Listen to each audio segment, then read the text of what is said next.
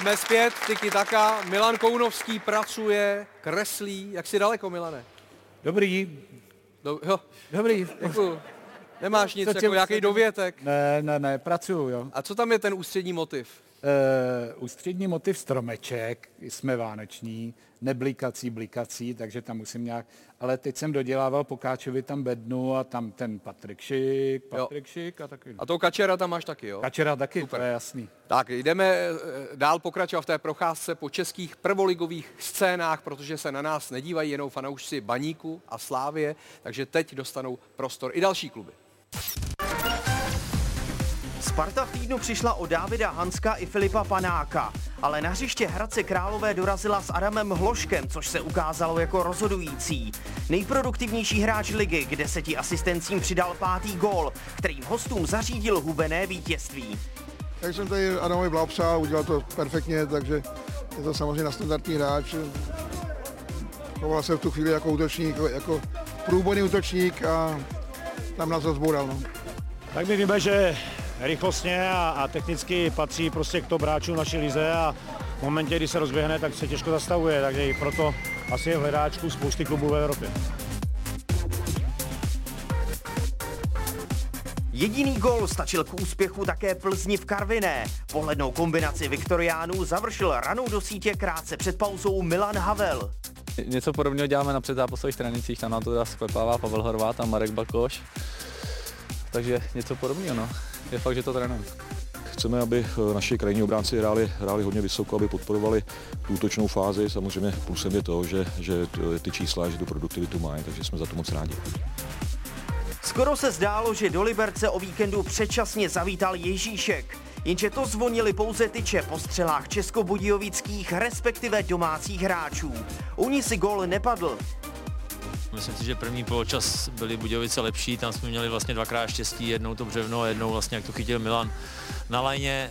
Druhý poločas si myslím, že jsme byli aktivnější my, soupeř vlastně rozjel jenom z protiútoků a zase my jsme měli 2 gólové šance, vlastně tentokrát se břevno teda a tam vlastně ta Lubová střela nebo ta akce, takže z tohle pohledu asi tady mi zasloužená, musíme jí brát.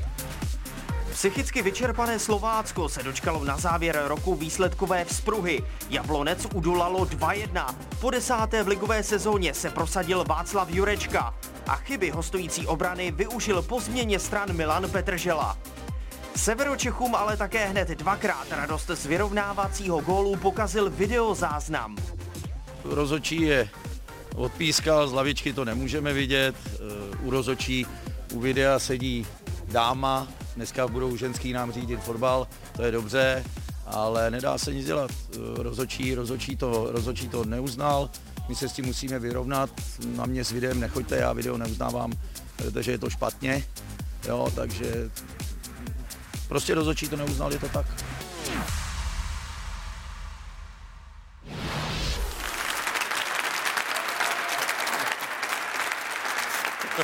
Jako byl jsem trošku na vážkách, jak to Petr Rada myslí, že nám budou fotbal řídit ženy, a on pak ale dodal, to je dobře. No, tak myslel to, že to je dobře? Teda. Jestli si dělá úvaru rozhodčí, tak si myslím, že by měl být Petr Rada jako, neříkám spokojený, ale měl by uznat, že to rozhodla správně, protože oba dva ty offsidy byly, takže horší by bylo, kdyby tam seděla a posoudila to špatně. No. Jo, ale tam je asi jedno, jestli tam sedí žena nebo muž, no, ne? Za mě to je. Já nevím. Asi stejně myslím, že ženský nás řídí furt. 98% vztahů doma, kdo někoho má, když teda neberu, že někdo jen teda na kluky, tak prostě a fotbalista není výjimkou a v kabině jsme to hodně rozebrali, kdo je pod pantofla. Já říkám, že ženský nás řídí všecky a je to stejný, každé vadí, že jdeš na pivo a každé vadí nevěra.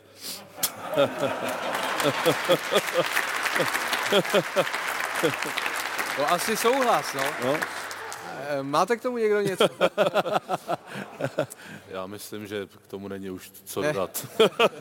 Ale byla tam narážka i na VAR. Petr Rada je známý tím, že není úplně příznivce VARu. A pak taky mu někdo psal, že zase říkal, že v konferenční lize VAR nebyl a on si na to stěžoval. Takže se to možná taky v něm jako mele. Ale když si vzpomenu na zápas Slavia Zlín, spackaný zápas rozhodčími, tak ukazuje se z tvého pohledu, že ten VAR, i když k tomu mají lidi tisíce připomínek, že když není, tak je to ještě větší problém. Tak ten VAR je dobrý, pokud odstraní ty zjevné chyby, tak to není špatný. A jenom ještě na tom Slovácku seděli 2 ženy rozhodčí. Oni tam seděli v tom voze 2. A my jsme udělali seminář rozhodčí žen a já myslím, že 2-3 vememe do profesionálního fotbalu. Ten trend takový je jako asistentky, takže tím směrem půjdeme taky. A co se týče toho VARu, tak jako ano, kdyby tam byl VAR, tak samozřejmě by nějakou tu chybu napravil v tom zápase a bylo by to v pořádku.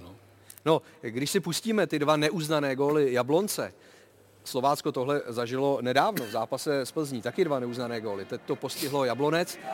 Tak je otázka, to se chci zeptat, jestli prostě třeba v těch zápasech streamové kvality, jestli vůbec, a nemáme kalibrovanou offsideovou čáru, jestli ty záběry jsou tak průkazné, že řekneš jasně, tohle nemůžeme uznat, protože tam je offside.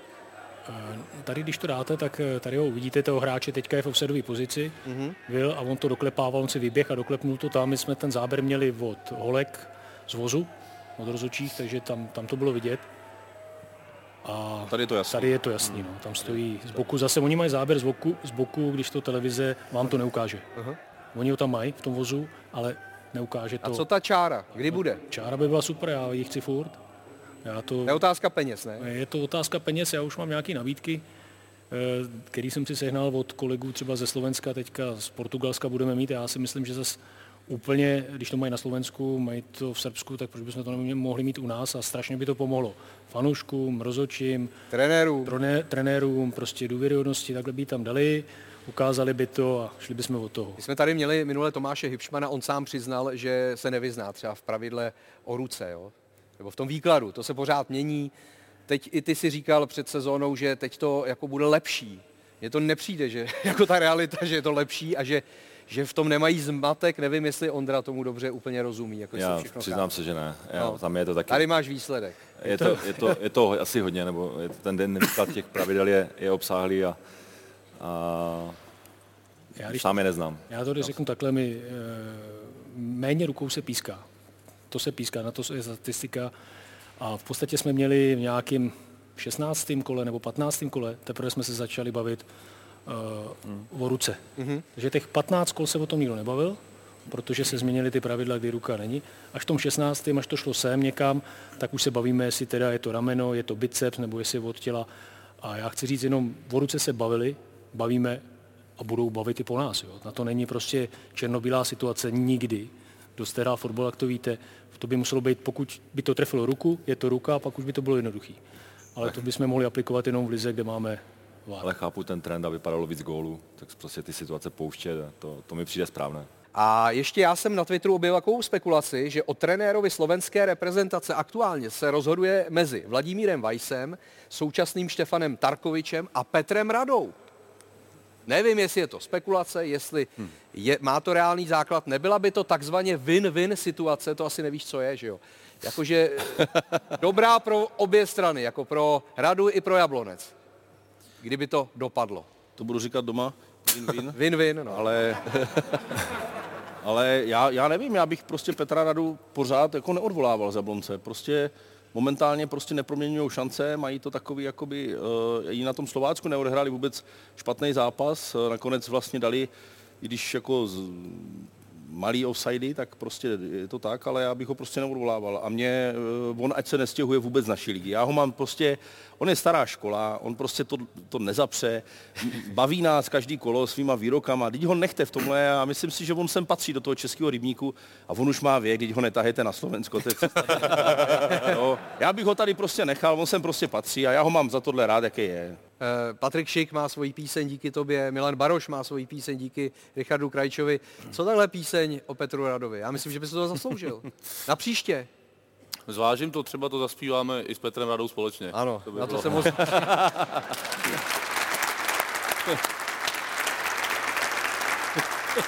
Zápasy Plzně otvírají gólově obránci, stalo se to už ve 4. zápase po sobě, teď ten gól vstřelil Milan Havel, byl to gól jediný v Karviné, takže Plzeň si odváží důležité 3 body za výhru 1-0.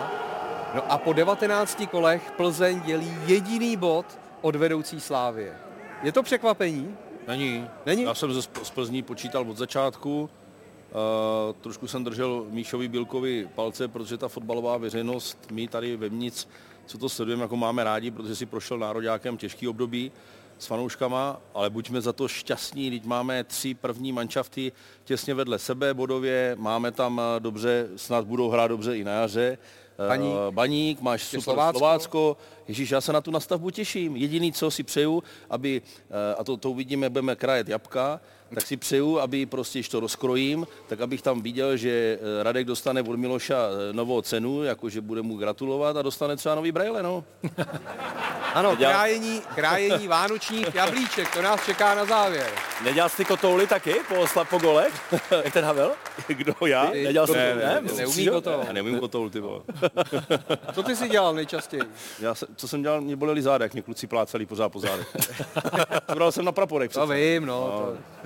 To bylo takový, jako to se mi nelíbilo. Nelíbilo se ti to? Ne. Ale ty máš psa teďka. Mám teď psa, no. Teď už se mi to líbí. Tak no, pojďme ke Spartě, jo, protože je tady Pokáč, tak jeho téma konečně. Zápas Sparty rozhodl Adam Hložek. Vydal se na solo, nikdo mu nevzal balón. Hodně ho tam stíhal František Čech, ale ten hrál se žlutou kartou, tak možná i s tím vědomím si na toho Adama Hložka prostě nedovolil v osobním souboji. Adam pak zasekl a pořád váhal, mně to přišlo, že si jenom vybírá, komu přihraje, až to nakonec sám poslal do brány. Asi i se štěstím, pravděpodobně tam byla teč nějaká, proto ten balon spadl rychle před Patrikem Vískem. Láďo, to není nic s Láďou Vískem společného. Ne, není, ale Bráně. je to kuriozní, že chytal za Hradec, že jo, odkud z Hradeckého kraje Vizou taky působí, ale není. No možná je teda, akorát to nevíme. Já se ho ptal, snad říkal, že snad ne, no tak jako. Jo. No a teď... Jestli nějaký levoboček. Snad ne, no. Asi to nebudeme pitvat. Jedině, až tady bude Láďa Vízek, tak se ho zeptáme. Se Vizoura. Pozveme i Patrika Vízka. Jo, to by bylo dobrý. Ať přijde celá rodina. No a teď mi řekni, fanoušek Sparty, tak je pro tebe tenhle ten gól jako nádherný? Tam vznikl spor. Ze Sparty zaznívalo nádherný gól a Hradec jako říkal hloupý gól, ošklivý gól.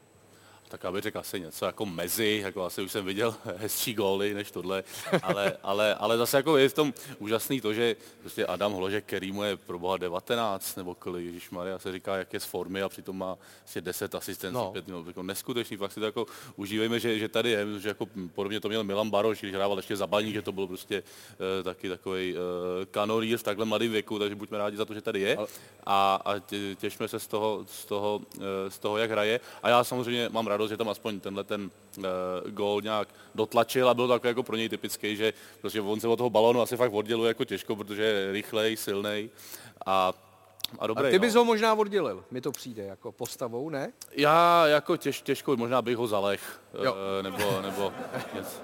nebo něco tak, ale rozhodně bych ho nedoběh teda, no. To ale tam... Pochvala Hložka, vlastně, jestli víme, že byl nákop jenom dopředu a on prostě vyhodnotil tu situaci, že to musí už uhrát sám. A to bylo na něm hezký, že on dvakrát mohl spadnout, já bych 100% spadl a vlastně ustál to, je vidět, jak je silnej. A v tom vápně, jak si poradil, jak si začal ještě věřit, takhle Adama, když budeme vídat, tak pro nároďáka samozřejmě teď je otázka, jestli neodejde, jo, protože zase jsem slyšel ty spekulace, nevím, jestli to je furt jenom v těch médiích, že to člověk jako čte jak blázen, tak jenom chci říct, že on byl krásný ten gól za to, jak to udělal z 90% a ta střela pak byla taková schovaná, že jo, plašmuša, to je jasný, že ta střela nebyla nějaká výstavní. Plašmuša, ale... jo? No, to se tak říká. Jenom někde se tomu tak říká. Tak ne? já myslím, že jste si zvykli za celý rok, že já tady přinesu nějaký nové slova. Nové slova, ano. Takže jako ten gol byl krásný za to celé provedení, ne za tu plašmušu. Mimochodem Adam Hložek říkal po zápase, že on věděl, že těm obráncům Hradce uteče. Z pohledu trenéra jako zdravý sebevědomí, dá se to tak říct, tohle vyjádření? No Adam, jak se s tím míčem vytočí a rozběhne se, tak se blbě chytá. On to fakt věděl. To on je silný a nebo těžké vítězství pro tu Spartu, že v tom Hradci se hraje blbě. Oni hrajou důrazně, tvrdě, organizovaně, a takže ta Sparta se tam taky musela vytřít to vítězství. Pak vlastně se musíme ještě zastavit u toho, jestli Adam Hložek odejde nebo ne. Tomáš Čvančara totiž přijde, nebo přišel, to už je teď jasné. Posílil pražskou Spartu. Je to dobře pro Spartu? Neplést si s Č, jo? Ano. Čili Švančara, jo? No oni to fakt ale napsali. Někde to bylo, myslím, že to byl portál Seznam, nebo Novinky, teďka nevím, kde to bylo, a fakt tam napsali jako moje jméno, jo? To je taková, já jsem to nechal být. No samozřejmě to něco ukazuje. Máš pravdu, ukazuje to. Jako, že přijde do Sparty Čvančara.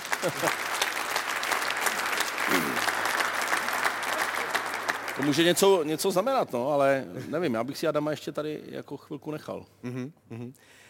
Tak, jdeme dál. Tomáš Ladra a jeho gól. Skrz děravou teplickou zeď Mladá Boleslav vyhrála díky této trefě 1-0. Co jako udělá trenér, když tohle to vidí? Když prostě zase já jako hráč jsem v té zdi a nechci, aby mě to trefilo. Já jsem... To bolí, jako, ještě v tom mraze, že jo, to bolí. My jsme si takovou podobnou situaci ukazovali po jednom zápase, ale myslím, že vítězném, a bylo to trošku zrovna Filip Kaloč, byl vyfocený, jak vždycky uhýbá v té zdi, tak jsme říkali klukům, že ten balon ještě nikdy nikoho nezabil. Jo, ať se trošku obětujou nebo oddají pro ten tým a samozřejmě takhle v pozici těch Teplic prohrát zápas díky takové chybě je obrovská škoda pro ně. Že před těma, nebo ty 2 vítězství my si měli předtím. Ano. A že určitě měli sebevědomí, nebo že si věřili, že tady ten zápas zvládnou minimálně na remízu a pak vlastně nedají ani penaltu. Myslím si, že nedali penaltu. Takže obrovská škoda pro ně. Láďo, bolí to tím balónem ve zdi? A tak jako když tam je nějaký hráč, který to umí trefit, tak jasně, že to bolí, no, ale jak tady říká správně trenér, tak nikoho to ještě nezabilo. A je to nepříjemný, no, protože ještě jako mokro zima, že jo, 3-5 stupňů, tak ten balon má ještě jako jinou tu tuhost, víte, to jako štípne to. I Ronaldo uhýbá ve zdi, že jo? Ale stane se to, bohužel pro Teplice, v takový nejméně potřebný době se jim to stalo takovýhle gól dostat. No. Mně se líbí tady, jak každý má ten svůj pohled, trenér jim říká, nikomu nic neudělal, a já když jsem stavil zeď a potřeboval jsem ty hráče dát dál, tak jsem jim říkal, hele, parťáku, pojď o 2 metry dál, o kousíček, ať tě to netrefí. Už tam některý nechtěli jít. No. Ty jsi taky chodil do zdi, Petře? Ne. Já jsem dokonce měl zakázání, jsem uhýbal. Fakt, já to přiznám, já jsem uhýbal. A... Ne, když to někdo trefí, když mají do ránu, prostě, tak to bolí. A ty jsi chodil do zdi, jo? No, já chodil jsem, ale až jako ten 3., 4. a přes ty to nelítá. Lítá to přes druhýho jako a 3. A jako kdo to určí? Kdo tam chodí jako většinou? No, takový ty vyšší, že jo, ty nejvyšší. Přesně nebudeš dávat malý dosti, jako. Takže ty nejvyšší chodí a... Třeba když jsme hráli na Slovácku s Ondrou, tak trenér Mazura říká, do zdi půjde Smetana, první, že jo, má 3,5 metru, ne? Ten když stopne, vole, vidí do jí hlavy, takže... Ale ke konci kariéry si musel chodit ty, ne? Ty jsi byl za 2, takže... Ne, vole, už je... Ale... Dřív bylo docela normální, že si jako opravdu si dával si tu ruku takhle a mohl si ji jako použít. Že si, když to letělo na ten obličej, tak si tam tu ruku takhle dal. A to může být i teď, ne? Ne, už se stalo hodněkrát, že... Jak jde do boku a když by si kryl a tady už rozšiřuješ tělo. Počkej, to musíš být takhle? No, takhle musíš mít takhle, no. A co dole? No tam je to v pohodě. To je snad větší průser, ne? To je strašný. No tak si můžeš dát ruce takhle, no. No ale to zase... Nemůžeš dát takhle, musíš být takhle, jako jde, no, ale jako, takže jsme víc používali ruce, ale chodil jsem do zdí, no. Tak. Aha. Ale bez toho videa, jako, když to někdo dá ten přímák ránu, tak ten rozhodčí to nerozklíčuje moc. Jako jestli jde sem, to až to video zjistí. Protože to je opravdu z 9-15 rána, to jde někam do ruky a odhadujete tu situaci, že jo. Tak potom se to dá zastavit a ukázat. Tak ještě Bohemians Pardubice, nakonec 1-2. Branky vítězných Pardubic dali Mojmír Chytil a Pavel Černý, oba dva se trefili i v tom prvním vzájemném zápase, který také vyhráli Pardubice v Dělíčku 3-0 tehdy, takže prostě 6 bodů Pardubice pozbírali proti Klokanům. No a po zápase došlo k vyhrocené diskusi trenérského štábu s fanoušky. Luděk Klusáček potom na tiskovce říkal, že chápe fanoušky Bohemky, že prostě jsou nervózní, že jsou nespokojení. Jak reálně podle tebe mohou fanoušci znepříjemnit trenérům život a vlastně ovlivnit třeba i vedení klubu v tom, že trenéry odvolá? Já myslím, že už to mockrát jsme byli toho důkazem, že jsou hodně silní fanoušci. Bohemka víme, že má velkou sílu fanouškovskou, že chodí diváci na stadion, hodně se s nima debatuje. Myslím si, že si pamatuju dobře, že dokonce stáli tenkrát i podrželi celý klub finančně, že se tam dělala nějaká sbírka, už si přesně nejsou jistý, ale určitě v tomhle jsou kovaní ti bohemáci a tohle z toho trenérovi Klusáčkovi nezávidím. Je vidět, že Bohemka prostě ty výsledky nejsou. Já jsem z okolností sázel čistou jedničku, takže mě to taky naštvalo, že kdybych tam byl, tak jdu taky za ním. To s ním říkat, ale určitě jsou silní, konkrétně Bohemáci určitě. To jako nebude mít lehký. Ty máš jako fanoušek v sobě taky to, že bys si to nejradši jako vyříkal i s trenérama nebo s hráči? Ježma, to já jsem... Nebo ne, nebo jsi jako umírněnej? Já jsem jednoznačně teda umírněný a naopak vlastně jsem rád, já jsem vždycky jako se chtěl živit tím profesionálním fotbalem, nakonec se to teda nepovedlo, protože to neumím. Tak to máš blbý.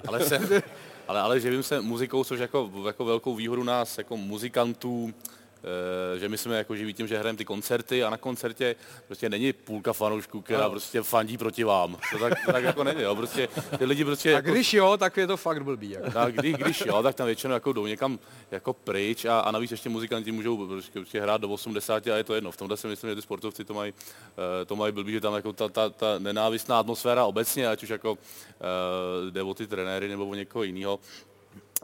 Vzpomínám, jak se tenkrát, když trénoval Spartu pan Hřebík, tak jak se to taky skandovalo, jako domácí fandili proti Spartě, no. Je to občas to přináší takový absurdní situace, no, ale tak to ten sport asi je, no, že je to takový, že se tam ty lidi tak jako pošťucujou. A co takový ty předkapely, jako před těma hlavníma hvězdama? A jo, tak ty to občas jako slíznou, ale mají být ta hlavní kapela, no. Ty nechodíš nikdy jako v roli před kapely, jo? Už ne. A mluví dobře, člověče. Pozor, ty budeš mít koncert v O2 aréně, ne? Je to tak. Budeš mít předkapelu nějakou? Cože, tolik lidí na tebe chodí, jo? Nechodí, ale bude tam mít koncert. Možná Dondo, no. To je hezký, to seš borec teda. Děkuju. No.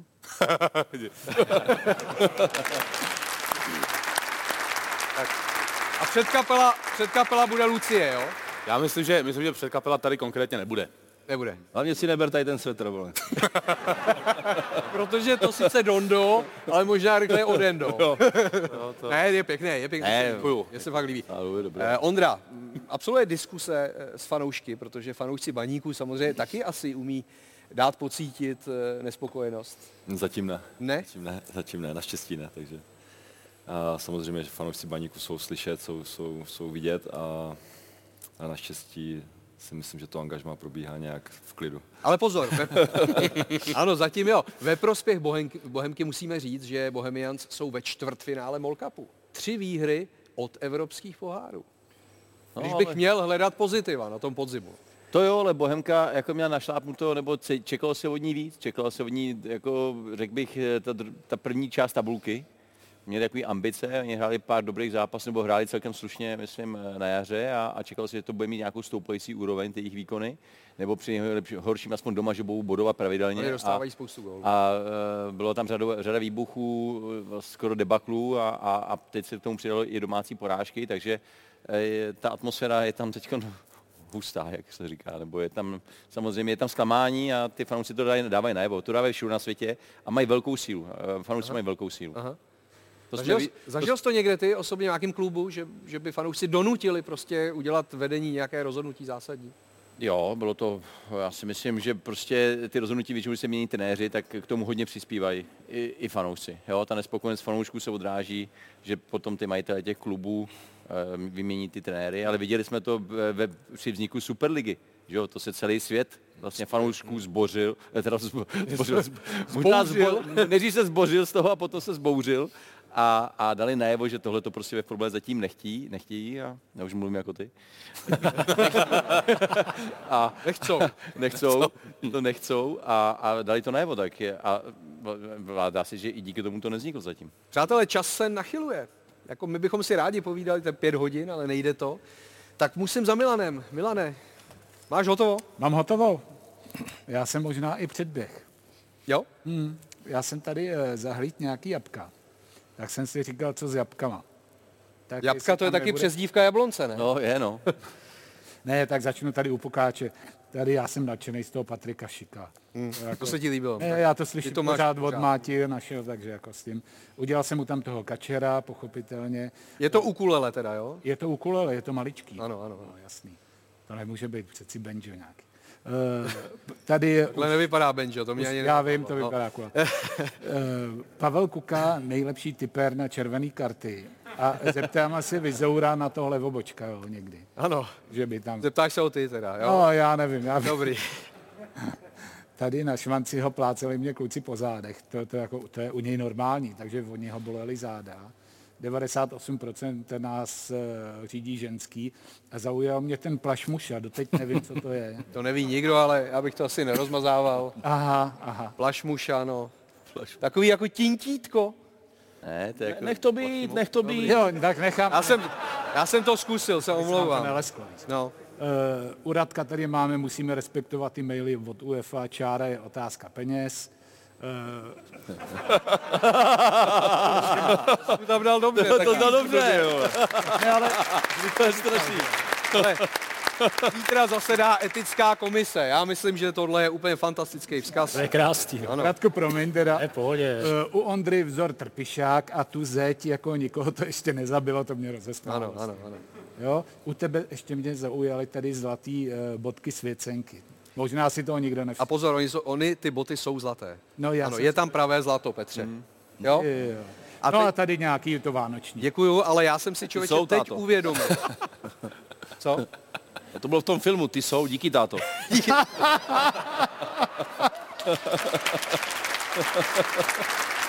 Já jsem si teď uvědomil, že protože je to vánoční díl, tak my nemáme tu hru nakonec.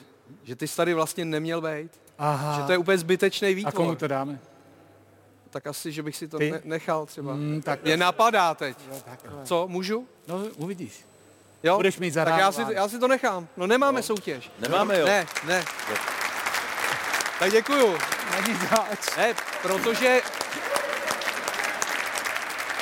máme něco jiného. Máme tady vánoční zvyk, to je tradice. Poslední předvánoční tiki-taka, už jsme tady lili olovo, že jo, věštili jsme, posílali jsme lodičky po vodě, věštili jsme, tak tentokrát je to jiný vánoční zvyk, krájení jablek, jo. Tak si nabídněte každý jedno jabko, pošli to dál, Radku, prosím. Jedno. A tady mám talířky, pošli talířky. A pozor, mám tady fantastický nože. Zdeněk Polreich poslal tyhle ty nože. Děkuju. Tak a pojďme klidně na tom stolku, nebo kde chcete, každý si vemte to své jabko. A jak se to krájí? No to právě je na tobě, jak to ukrojíš. A na základě toho, co tam vznikne, co tam objevíš. Můžu jakkoliv krájet. Jakkoliv. Takhle to vemu šikmo, takhle. Můžeš to vzít šikmo a na základě toho výtvoru, co tam vznikne, tak pojďme odhadovat, vyvěštit budoucnost, hlavně z pohledu fotbalu do roku 2022. Já nevím. Tak to vemu takhle. Samozřejmě říká se, že nejlepší je, když tam je hvězdička. Já tam mám dokonce 2 hvězdičky, takhle si to ukážu. Nebo máš pravdu. Tak co to symbolizuje teda? Asi slavistický rok, ne?